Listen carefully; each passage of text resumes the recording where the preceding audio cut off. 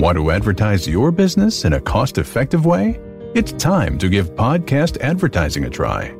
Research shows a high rate of podcast listeners made a purchase as a result of an ad they heard on a podcast. Visit podbean.com/brands to launch a cost-effective podcast advertising campaign in minutes. That's podbean.com/brands. Welcome to Y'all-itics, the home of cold beer and hot takes on Texas politics.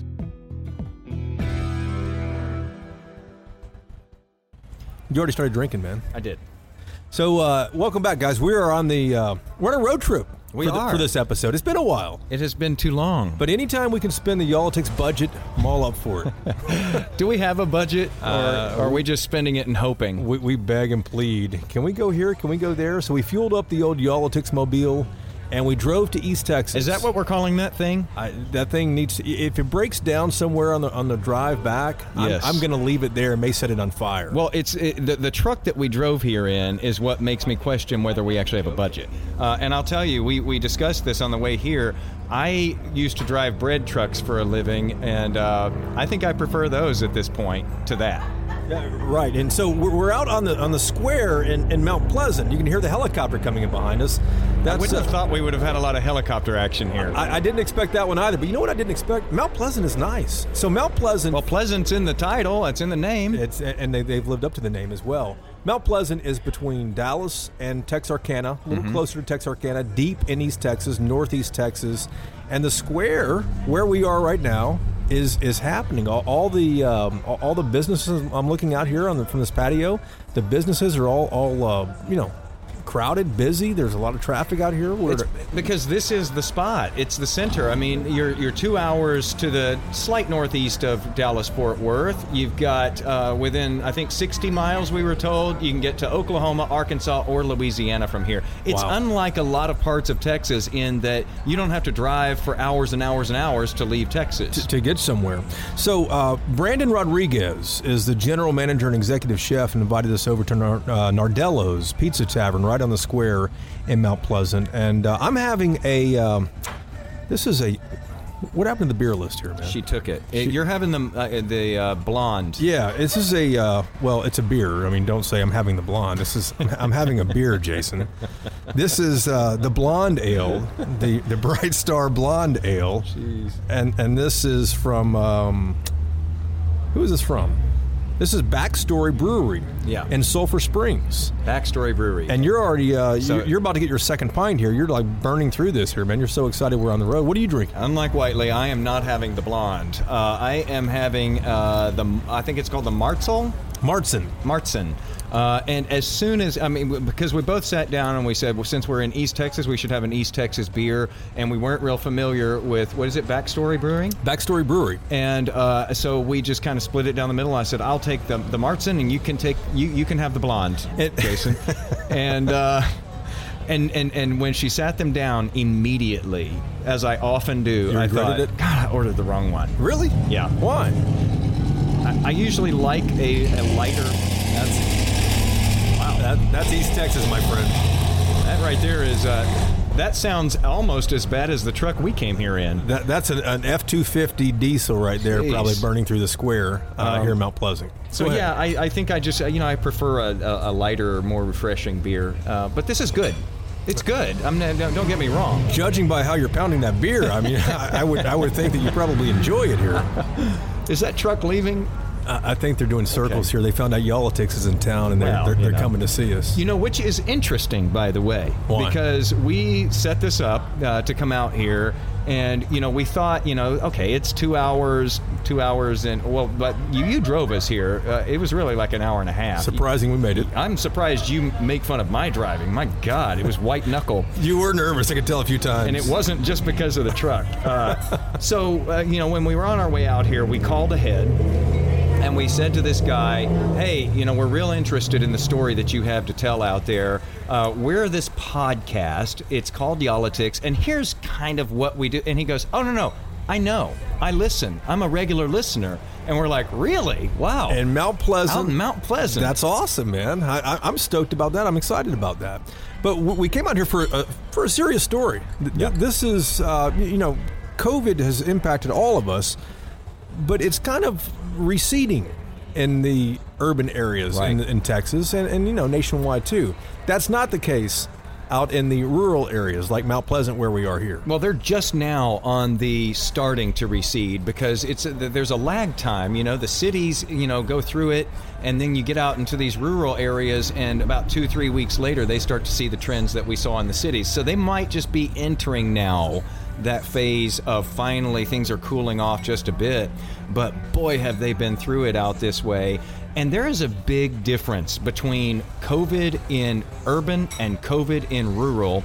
And you know what? That difference is probably only going to become bigger as we go forward because we're seeing such a divergence in the vaccination rates between rural and urban. And that's kind of the bottom line for this here. It seems like the rural areas just have not been vaccinated. That's what the numbers show. Mm-hmm. They have not been vaccinated enough or as much as the urban areas, and that's created a real strain on the hospitals. And what I didn't understand about this going into it was that hospitals rely on each other wherever they are. So the hospitals in rural parts of Texas rely on the hospitals in Dallas and Houston, Austin, and San Antonio. Mm-hmm. If they get overwhelmed in the rural areas, they have smaller hospitals, fewer beds. And if they get overwhelmed there, they're really hoping that Austin or San Antonio or Dallas can take some of these people. Did you say San Antonio? I said San Antonio, but look, while we're talking about our linguistics here, do you know how he says rural? He says rural? How do you say it? Rural. Rural. Come on, man. Come on. You. This looks awesome. Pizza's just arrived. This is nice. I got the Islander. We might have to cut the podcast off right here. This might be it. It's got a pesto ring around it. Wow. Jalapenos. Fancy. And pineapples. Yes, I do like pineapples on pizza. I feel like that I got the wrong pizza. I didn't get the jalapenos on I'm there. glad you have the envy now. But you can have a slice of mine. So, I do say rural because I try to say it out, yeah. My wife makes fun of me for saying Grand Prairie.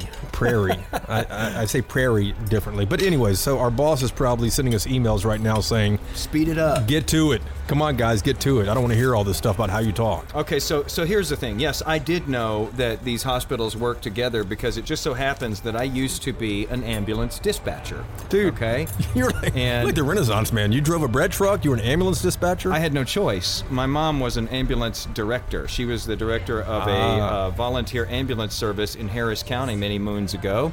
And as a teenager, I was an ambulance dispatcher, and there was a thing called mutual aid.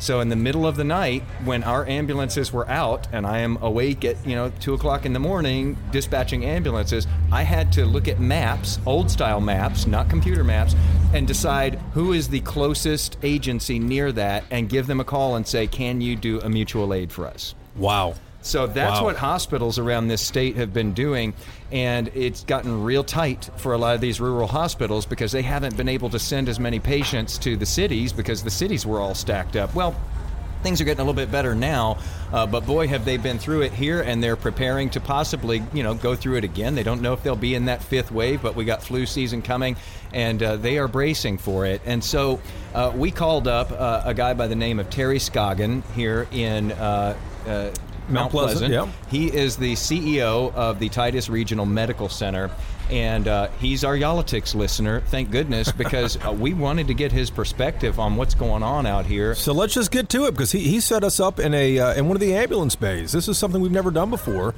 So let's get down the road a few blocks away from the square here and go talk to Terry.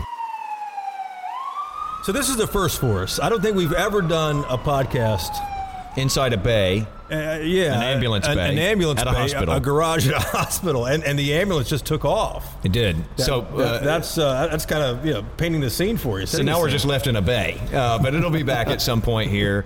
And we've got Terry Scoggin here with us, who is the CEO of the Titus Regional Medical Center. Terry, thank you for fitting us in, first of all, because I know that life has been a little busy here for you. Well, I appreciate it. Welcome to Titus. Welcome to our health system. Welcome to our community. Welcome to Northeast Texas. And we're glad you're here. But before we dive dive into COVID and the what you guys did here, walk us through Mount Pleasant. What's this place known for? Because it's in between Dallas and Texarkana on Interstate 30, a little closer to Texarkana. What's Mount Pleasant known for? What's this area known for? Well, we're 60 miles from Oklahoma, Arkansas, and Louisiana, so we're right here on Interstate 30 in the corner. We are probably the trailer capital of the world is what you know us for. So we have Preferred Manufacturing here, Big Tex Trailers here, Pilgrim's Pride is here, so one of the largest chicken processing plants. We have everything you need, everything but a Target. So a lot of the... everything but a Target. Where do you go for your Target? Texarkana? Well, we go to Texarkana and Rockwall from there. So I go to Whole Foods in Dallas when I get a chance. But we've got everything else here. We got good barbecue. We even have sushi now here in Mount Pleasant. Okay. So the Target's got to follow. The Target's got to be here sometime. So if for people who are listening across Texas, you may never have even heard of or been to Mount Pleasant, but chances are you've had some chicken from here. You've had some chicken from here, and the key here is we have a Dairy Queen. So in Texas, that means we're a real city and we're a real town. That's how you get on the map. That's how you get on the map in Texas. The red stop sign. Let's talk about the reason we made the drive over here, and that is the fight you guys have been struggling with for the past 18, 20 months or so with COVID. Tell us where we are today, because in so many of the big cities across Texas, it seems like things are receding. The virus is receding. It's getting better. That's not necessarily the case in a lot of smaller towns, though. And that's true. And we've run about 2 weeks behind the Metroplex for the last 16, 18 months. This is our fourth surge. Good news is nobody around us had one, so Dallas helped us. Tyler helped us. Texarkana helped us, and it was good. July was our second surge. When you say helped us, what do you mean helped us? Took transfers. They would take transfers for us. Those patients that are higher acuity, we were able to transfer them out that time. So if we've got somebody in here, the one thing about COVID that's just been unbelievable is how quick it happens. And I can't predict who it is. You don't know each individual, how they're going to react to COVID. There's so many underlying conditions. But we were able to get those higher acuity patients out. July was our second one. November was the third surge, and then most recently our fourth surge that started in August and September, and it was our worst surge. It wasn't as many patients, but because we could not transfer out, and the Delta variant was so, it just transferred to everybody. And the viral load was so bad on that one that we got patients really sick, and they would come in here and get sick really quick. We had our most mortality. We saw 26 deaths in the month of September in this hospital. We've never seen that in the history of 70 years of this hospital. 70 years. 70 years, we've never seen that many deaths in this hospital, which takes a toll on the doctors and the nurses, the cleaning staff. I was going to ask you, because you were talking about this, the small town feel. That's what brought you here in the first place. The community here, which, is great. But then it's a double-edged sword when you're losing people, because these people. These are people you've been around and lived with and been friends with. Everybody was impacted in some way. We heard stories of our friends and former employees that were here crying in our ICU because they knew it could be the end for them. And during COVID, you were by yourself a lot. So our team members and nurses had to step up and be that person next to their side. But we're the last independent hospital in Northeast Texas. Everybody else is part of a larger health system. By being that independent hospital, we were able to make decisions on our own, and our doctors came up to the table in March, like you talked about, and said, what can we do to help? We created huddles, we created meetings, they created protocols. They became experts in COVID and how to treat it. Terry, people listening to this might say, well, I know the Delta variant was bad, but what in the world happened here for it to be so deadly? The vaccine's been out for 10 months. Is the vaccine still that much of an issue in the rural areas? Well, it is. In Northeast Texas, the vaccine is an issue, and we've run into that. I mean, we're sitting right now with only a 53% first dose vaccination rate. Now, we've had a lot of people who've had it. So there's a lot of people who think they're untouchable because they've had COVID, but 53% is way below the state average of 73% first dose. Northeast Texas is only at 49%. So it has been slow to get the vaccine. Now, some of that is, unfortunately, we were slow to get the vaccine. When it came out in December, your rural communities were last to get it, and we fought for it, and eventually the state was able to get it to us, and we've been pushing it ever since then, but it's been a slow process to get that vaccine to everybody. Those vaccine numbers are low. Do you think those will ever get kicked up to at least the state average, or even surpass that, or even get close to where the cities are? I don't think they'll ever get close to the cities. I think the differences in rural and urban will make it, but I think we can get them closer, and that's kind of where we're changing our mentality now. COVID wasn't the reason that people died. That's the reason you asked about why was it so worse. It wasn't because of COVID. It was so worse here because of the underlying conditions in rural communities. We have a higher heart disease rate, higher diabetes rate, higher obesity rate, higher smoking rate, all the things that make your underlying health worse. That's rural America, unfortunately. Plus, people don't seek medical care the same way that they do in a city. They may be further away from it. They may not have the resources, etc. All of those, and you're 100% right. Some choose not to, and some just choose not to because we're hard-headed, and I'm a guy, and I've had to learn over the last 10 years and be in healthcare to take better care of myself, and I've got to get healthier. But you're right. We have the highest uninsured rate in Northeast Texas is Titus County. We have 31% adult uninsured. Wow. 13% children uninsured when the state average is 10. So those are the numbers, and we're getting a little better with some things going on, but I mean, those are some of the barriers. Now, even the ones who have insurance, though, they choose not to go it. Some of it's transportation, some of it they live a little further out, and some of it is, I've got other stuff I need to get done. I've got work. This is a very blue collar part of Texas, and we're all the hardworking people here, and so. You said you were the last hospital, independent hospital in Northeast Texas. I would think that's really a burden for you and your staff in a sense too. There's a sense of pride that goes along with that. But walk us through some of the things that you guys did. You mentioned COVID huddles earlier. I read your essay, and you were talking about your ambulance teams going to people's houses when the hospital was full here. I mean, it seems like I know it was all hands on deck everywhere, but it seems a little different here because in the big cities in Houston, San Antonio, Austin, Dallas, the ambulances aren't going to someone's homes to check on people like they were here. Well, it was all hands on deck, and everybody wore many hats. So everybody stepped up. No matter what level they were, everybody helped out. And since we're independent, the state gave us a lot of money in the federal government. We got some stimulus, and we used that stimulus to put remdesivir, Regeneron, BAM, all those medicines. We put it back into the community. We put it back in the hospital. Too, at some point. Our Dr. Thurman and the Dr. Downey and our team really got on the Regeneron early. So before the governor got his Regeneron and it became cool, we were already doing infusions here in the hospital, and we moved that infusion center all over the hospital.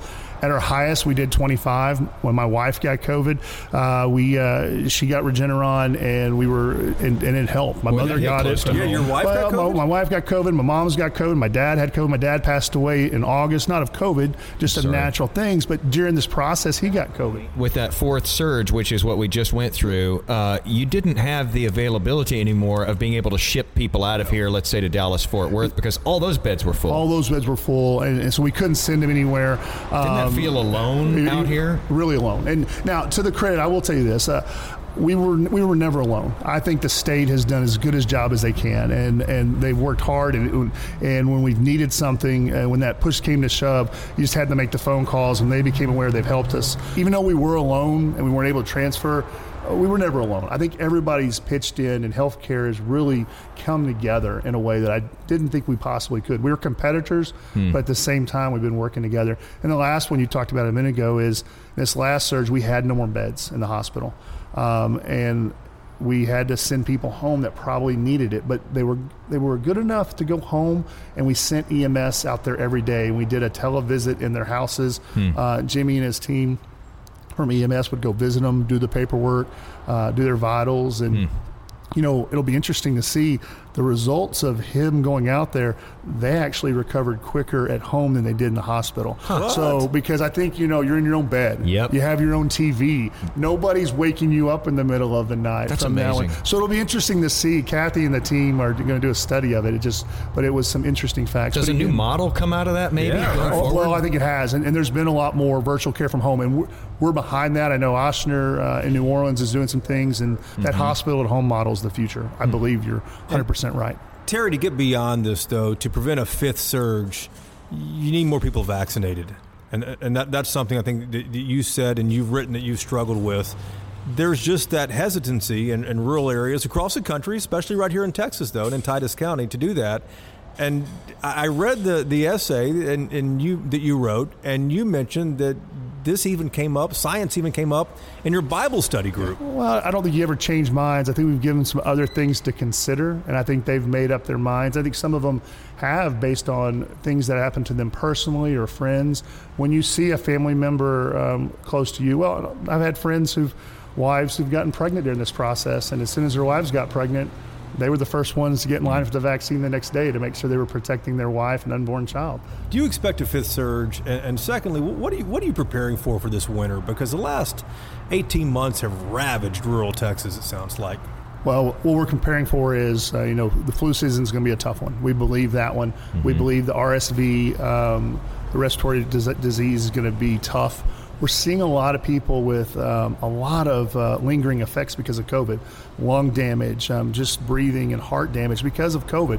We think a lot of people have pushed off a lot of procedures because of COVID as well, may not have taken care of their heart disease. So we believe there's going to be a surge in the acuity in the fourth surge. So we're trying to focus on getting our ICU prepared for having more patients and higher acuity patients than we've had before. This coming winter? Coming this winter. That's what we're preparing for, really? to try and get some different equipment and get some different things to make sure we have enough ventilators, to make sure we have enough staff, and our staff is trained for that higher level acuity. But Terry, you used to be a Dell guy when you were living in Austin, and that had to be high stress, and then you got out of that rat race that we talked about at the very beginning, and it sounds like you've probably never worked harder.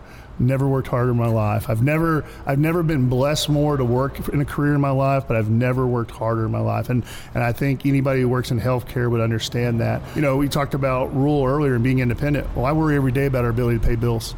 That didn't change. Nobody from the East Coast is investing in rural communities for stock purchases and stuff. So we're fighting every day for every penny that we get from the federal government, from the state government. Again, we're trying to pay our bills. The cost of nursing continues to go up with staffing shortages. So, if we're not worried about COVID, we're worried about the ability to pay our bills. Terry, what do you want city folks to know? I want to know it's personal.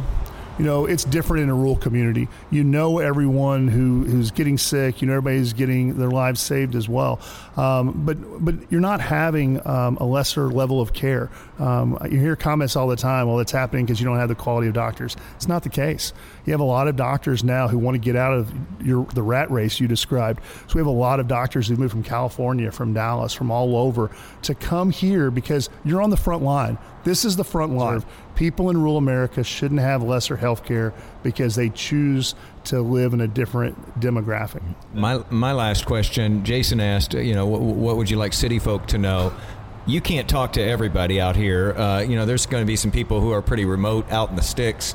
What would you like the country folk to know? What would you like the message to get out to rural Texans right now? Our podcast is big out in the fields. You never know. You never know who's going to be listening. Well, especially this time of year when they're doing hay and things like that. I want the rural people to understand one thing: get vaccinated. That's the only thing that I really want to push. The health care has been strained, and our nurses and our doctors, and even just healthcare in general, has been strained. One thing that you can do is to get vaccinated. I trust the people who've created the vaccine. I trust the physicians who've researched it, but a vaccination is going to mitigate it. It's not going to get rid of it. You're still going to get COVID, and you may actually, because of your underlying conditions, pass away even though you're vaccinated. However, it's going to give you the ability to fight COVID better than not having the vaccine. And what people also have to understand is everybody's different. There may be a young person who's not obese, who's never smoked, no heart conditions. If they choose not to get vaccinated, that's different than a person who may be overweight, who smoked, with respiratory issues. It's the underlying conditions, and why take that risk? Why risk the lives of your parents or your grandparents or others? Take the vaccine. And let's move on. We're fighting that battle constantly. Yeah, we've had to live this way for a long time. We will. Terry, there's a nursing shortage nationwide. Is that impacting you guys out here? I'll be in a meeting at 5 o'clock tonight about the nursing shortage. I'll be at a meeting at 7 o'clock in the morning about the nursing shortage. It's affecting us tremendously. I gave my nurses a significant increase in pay. It's going to cost us $1.4 million a year in the last few months to ensure we keep them here. But we're battling the staffing agencies, battling that, and I'm concerned about it. I'm concerned that we're creating our own issues here in Texas, and we're going to have to figure out a way to do it. We've got some great nurses, and I don't want to lose them. Well, we hear the ambulance coming now. We'll let you wrap up. Thanks so much for having us over to Mount Pleasant. Really appreciate it. Thank you, guys. I appreciate It's it. enlightening, Terry. Thank you. Thank you, guys. All right, so that seemed like a natural ending when the ambulance was coming there Right. to wrap things up. But what a perspective! What incredible things they've been through in this local hospital. But you know what? You multiply that all over Texas, it's the same thing that they've been through in all of those. And It is, and think about what some of the things he just mentioned there just a moment ago. They have 4 ambulances for this Mount Pleasant, for Titus County, Texas, Northeast Texas. They've got to park 2 of them because they simply don't have the staff. He has 200 nurses at Titus Regional Medical Center. He's short 65. He could fill another 65. And he's given a lot of them big raises, but it's hard to hang on to them these days because nurses are so in demand that they can almost name their price in some places. Exactly. And I was asking him a little more about why some of this labor shortage is really being exacerbated here. He said the people can go make the same amount of money and have a lot less stress. I can't imagine not just what these folks have done here in Titus County, but the medical staff at hospitals all across the state, all across the country, or the world for that matter, stressed to the bone on this thing. And these ambulance drivers and these paramedics have been working like this. Yeah. It's just, I get it, man. Stack on top of that, though, what he's talking about, especially in these rural areas. Not only are you understaffed and you're stretched and you're going through these horrible, stressful days and you're seeing these awful things happening to people, but you know these people. Yeah. You know them personally. Yeah. Think of the toll that has taken. So we're going to take a quick break right here, though, and we'll be right back.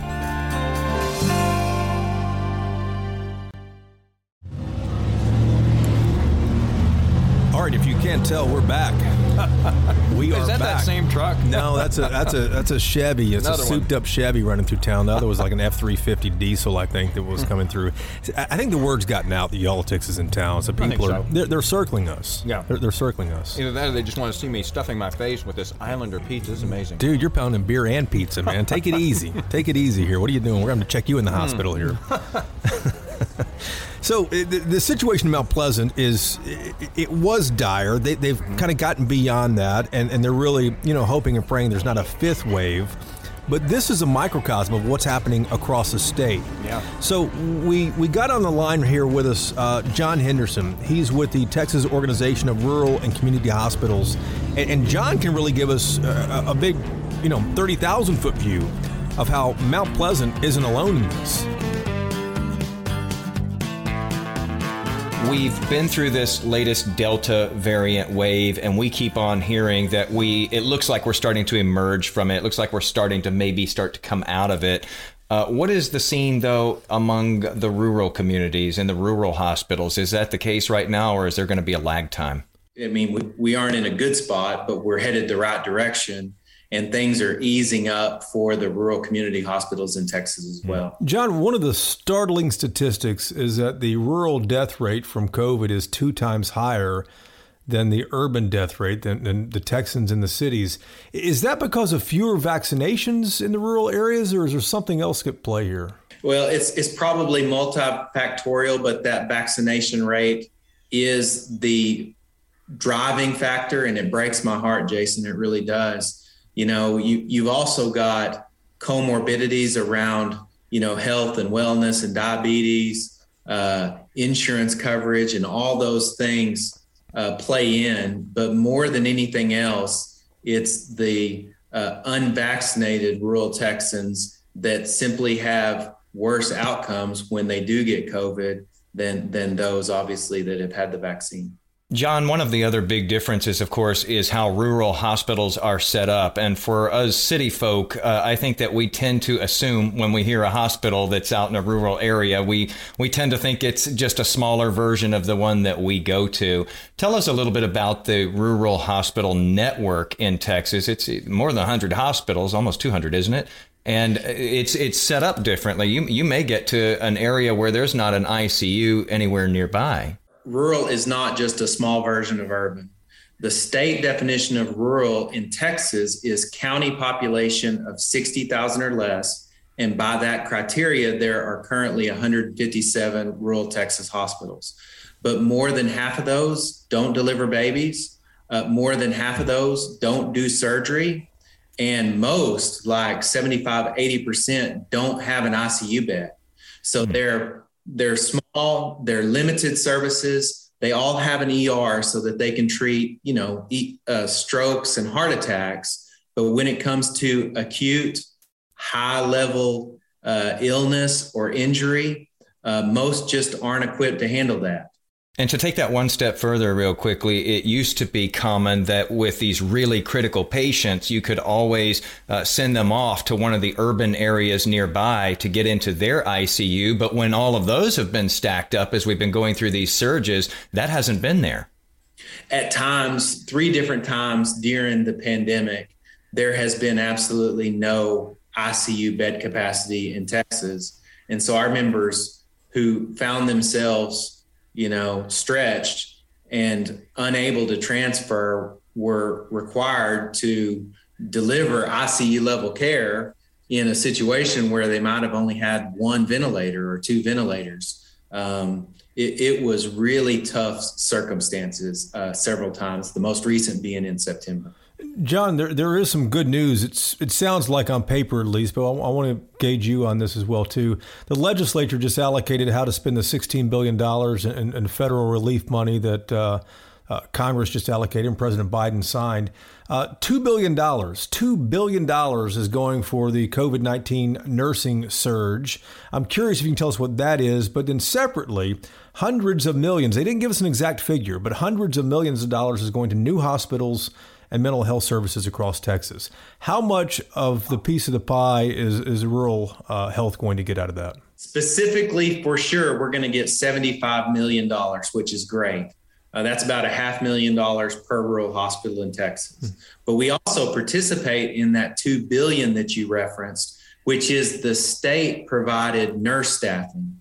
Every hospital in the state has had trouble staffing their facilities with the nursing care in particular that they needed. And so the state has actually been sending nurses to hospitals in Texas. Well, explain what $75 million means for these 157 hospitals across the state. It's, I think, split to $500,000 per hospital. How much, Yeah. I mean, what will that buy them that they don't already have? Well, I can still get my head around millions, Jason. I'm not sure that I understand billions. And rural hospitals, we say we can make a meal out of crumbs. So $500,000 to each of these hospitals is a big deal. Some of them literally think pay cycle to pay cycle surviving, and this gives them breathing room to be able to meet that local need. And it's $500,000 is not a lot of money in Houston. It's a lot of money in Van Horn. Throughout this process, I mean, this has been a long pandemic here, John. Have you been talking with the state? Have you been talking with the federal government? And how good have they been in responding? Yes to both, probably more at the state level with state elected officials, but also with the federal government. And the fact of the matter, we tell people that rural Texas hospitals limped into the pandemic. There were 70 of them that had less than 30 days operating cash on hand when this thing started. And so the simple fact of the matter is, if it had not been for federal stimulus in 2020 and now some state funding in 2021, there are rural hospitals that survived that just wouldn't have made it otherwise. So have you all lost hospitals that went limping in? Not. The last rural hospital closure in Texas was in January of 2020 in Bowie, Texas. But we haven't had one, knock on wood, for the last 20 months or so. Prior to that, Texas had led every state, 26 rural Texas hospital closures in 22 communities since 2010. That was more than any other state. Why are the finances so tight at these rural hospitals? I mean, 30 days cash on hand that's pretty concerning. I mean, that is paycheck to paycheck, like you're talking about. What's going on? The biggest reason is simply demographics. We've got an older population, which is Medicare. We've got a poor population, which is Medicaid, and then you have unfunded. So in in an urban environment, especially a suburban environment, you have more commercially insured patients, which are frankly more profitable patients. But, some of our communities have 60, 75% Medicare and Medicaid. And you're doing good if you break even on those. And we've been subject to, Medicare cuts through sequestration at the federal level and Medicaid cuts at the state level. So it just makes it a really hard operational environment. The Ad Council, I mean, this is something that's happening nationally. The Ad Council just came out with this plan to produce 7 different stories, basically, that they're hoping to put out there, that it's PSAs, public service announcements, that they're hoping to put out there in front of rural communities. And they feature rural people, real people. And it's interesting that out of the 7 that they're doing nationwide, 2 of them feature Texans. Is that going to help for people in rural Texas to hear from rural Texans who say, I got the vaccine and here's why, and you should too? It will probably be incremental improvement. But I'll tell you what I know won't work is someone from Austin or Washington, D.C. telling a rural population that they need to get the shot. I worry that we're approaching the point where we've done about as much of that as we can do and convinced everybody that's able to be convinced. And unfortunately, what it might take is friends and family getting sick and not making it, which we're starting to see in rural communities. And I hate it. Anecdotally, there's a rural hospital in Central Texas that has actually started vaccinating secretly people who are publicly very anti-vax. And what they've been telling them is, we can keep a secret. And it's related to people in that community that got sick and passed away. But it's a weird dynamic when you're having to tell people to come in the back door of the clinic to get their shot and then still publicly speaking out against it. But that's where we are, isn't it? I mean, in a lot of communities. And with that example there in Central Texas, when they started offering that, have they been pretty busy? Have a lot of people been taking them up on that? Well, it's probably not overwhelming numbers in urban terms, but that's the way they're moving the needle in rural communities. And my advice to them, frankly, has been whatever it takes. I mean, we aren't trying to win a pride war. We're trying to keep people safe. What town is this? Mm-hmm. What city? Hey, John, we can keep a secret too, man. What town is this? It came from a friend of mine in Clifton, Texas. Clifton, okay. Goodall Witcher. I'm not sure that I have his permission to share that, and I'm not trying to out anyone, but that's where. Can we say Clifton, or do we need to cut that out of the program? You can. It's west of Waco, if you don't know where that is. All right. John, I want to ask you this. We talked about how the surge started in rural Texas before we really saw it in the rest of urban and suburban Texas. And you all have been through 4 waves now. What are your concerns going forward when we talk about this kind of vaccine, not hesitancy, vaccine resistance in rural areas? What are your concerns going forward? This might just continue to tumble forward like this with wave after wave as we see it disappear a little bit more in those more urban areas. Yeah, early on, we were under the false perception that some rural communities, because they're isolated or you could social distance, might be able to avoid this. And what we've learned is if you've got a highway or a diner or a truck stop, the virus will find you.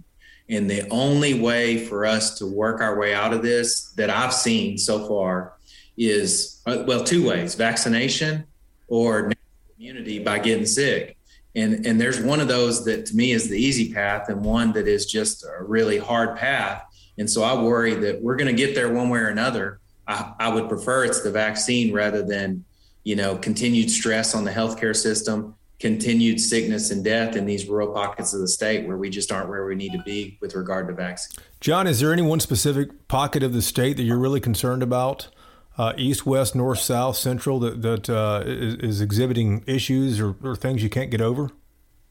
So generally speaking, the very best vaccination rates in the state are in the border communities. And so I don't worry as much about them, urban and rural. Where we do see vaccine hesitancy and problems are in deep East Texas and in West Texas up into the Panhandle. They just aren't anywhere near where they need to be. John, I know that you have overseen this from sort of the 10,000-foot view, looking at all of the rural hospitals around Texas, but you've done so through the lens of a guy who used to be the CEO of one of these hospitals in Childress for many years. And I'm just curious, listening to all of the different stories that you've probably collected from these places across the state over these many, many months and actually years now, has that been emotional for you? Yes. And I have current CEOs that tell me, well, you know what it's like. And I say, no, I don't. I had bad days. I had, disasters, but I never went through anything like this for 18 months. So it's emotional for me because I see the toll it takes on them and those frontline healthcare workers and nurses. I see the mortality. A rural hospital might lose half a dozen patients in any given month. Well, they're seeing 3 and 4 times that in the last couple of months, and that's hard on people. Here we are. I don't want to say we're on the back end of this because the rural hospitals clearly aren't, but 2 years into it, what are the lessons learned for rural hospitals to hopefully be able to get in front of this next time? Are there any lessons learned yet? There are some silver linings actually around the value of access to healthcare locally instead of these hospital closures. We've got some silver linings as it comes to telehealth and telemedicine. That's been a game changer. But then the other thing that I take away from this, frankly, is that we're better together. And for rural hospitals to survive, they can't be isolated on an island in far West Texas. They're going to have to collaborate regionally when it comes to, supply chain and services, but also probably things around trying to staff their emergency room, things of that nature. So we're going to come out of this all right, and we'll hold on to the good stuff and try to be better. I'm hearing out of that it's a problem that we're all facing and that we all have to solve together. John Henderson, the president and CEO of TORCH, the Texas Organization of Rural and Community Hospitals. Thanks for taking the time and sharing the perspective with us, John. We don't often hear enough about what's going on in rural Texas. Hey, I enjoyed the visit, and I appreciate y'all telling our stories. And that is encouraging to hear him say that, because you have to have that attitude going into it. What I didn't know going into this podcast was that all hospitals are not the same. And the financial struggle on top of what these hospitals are going through out in rural parts of Texas, that's unbelievable. You hope, though, that there's a lot of lessons learned here going forward, and that maybe that makes it easier the next time, God forbid, we go through some widespread things like this. It just seems like those relationships have really been built, Right. And the federal money is really going to help out, too. Our first guest in this episode was Terry Scoggin from Mount Pleasant here, was talking about the federal money that they've gotten and how they can spread that $1 million out. There's been a lot of fights over the funding, over approving, Who gets it? Over approving funding. I mean, look at the fights that we've seen in Washington over these last couple of years. It's gotten partisan in some cases. But I'll tell you what, that federal funding is like oil that goes into those gears. Yep. And whether it be for, extended, benefits for unemployment in the very beginning when we had millions and millions of people losing their jobs, or food benefits, that sort of thing, or hospitals who were struggling as it was even before this happened. Yeah. A lot of these places would not have made it. Yeah, the COVID exacerbated the dire situation that some of these rural hospitals have. The federal money will help. There's more money coming from the ARPA money, the American Rescue Plan Act money that the state legislature just dispersed a few weeks ago. So that's something to look forward to here. I think the concern that these guys really have right now, as it's cooling off, as we're having a beer out here on the patio in downtown Mount Pleasant, what is the winter hold? What will the winter bring? Well, that's why everybody we talk to says vaccination. Yeah. That is the number one thing that they are focused on, because when you get out, especially in these rural areas, the numbers are just abysmal in a lot of cases. And we talk about vaccine hesitancy. It's gone from that to vaccine resistance. And it's tough to convince people. It was interesting to hear John Henderson and Terry Scoggin both mention that some people are getting the vaccine quietly. They want to be protected. They don't want anyone to know, and everyone's just fine with that. I will tell you right now that in my life, I know people. I haven't confirmed it. I haven't asked them, but I know people who are in that category who will talk terrible about vaccines all day, but I know that they've gotten it. And, everybody, I guess, has to navigate this their own way. No doubt. Well, we've had a Camaro pull up here in the curbside parking at Nardello's in Mount Pleasant, so we probably ought to let you go. Either that, they pulled up the curbside parking, or they want Wheeler's autograph. I feel like we're at a car show almost. I'm going to go start up our beast and blow them all away. Yeah, it would scare them all away, man. Thanks so much for listening. We appreciate it. And as always, let us know what you think. You can hit me up at Jason Whiteley, or you can hit Jason Wheeler up at Jason Wheeler TV. And reminder, I should have mentioned this early on, we have a phone number, we have a hotline, and we'd love to hear from you. 214-977-6020. 214-977-6020. We'll see you. Thanks as always for listening. We'll do it all again next week.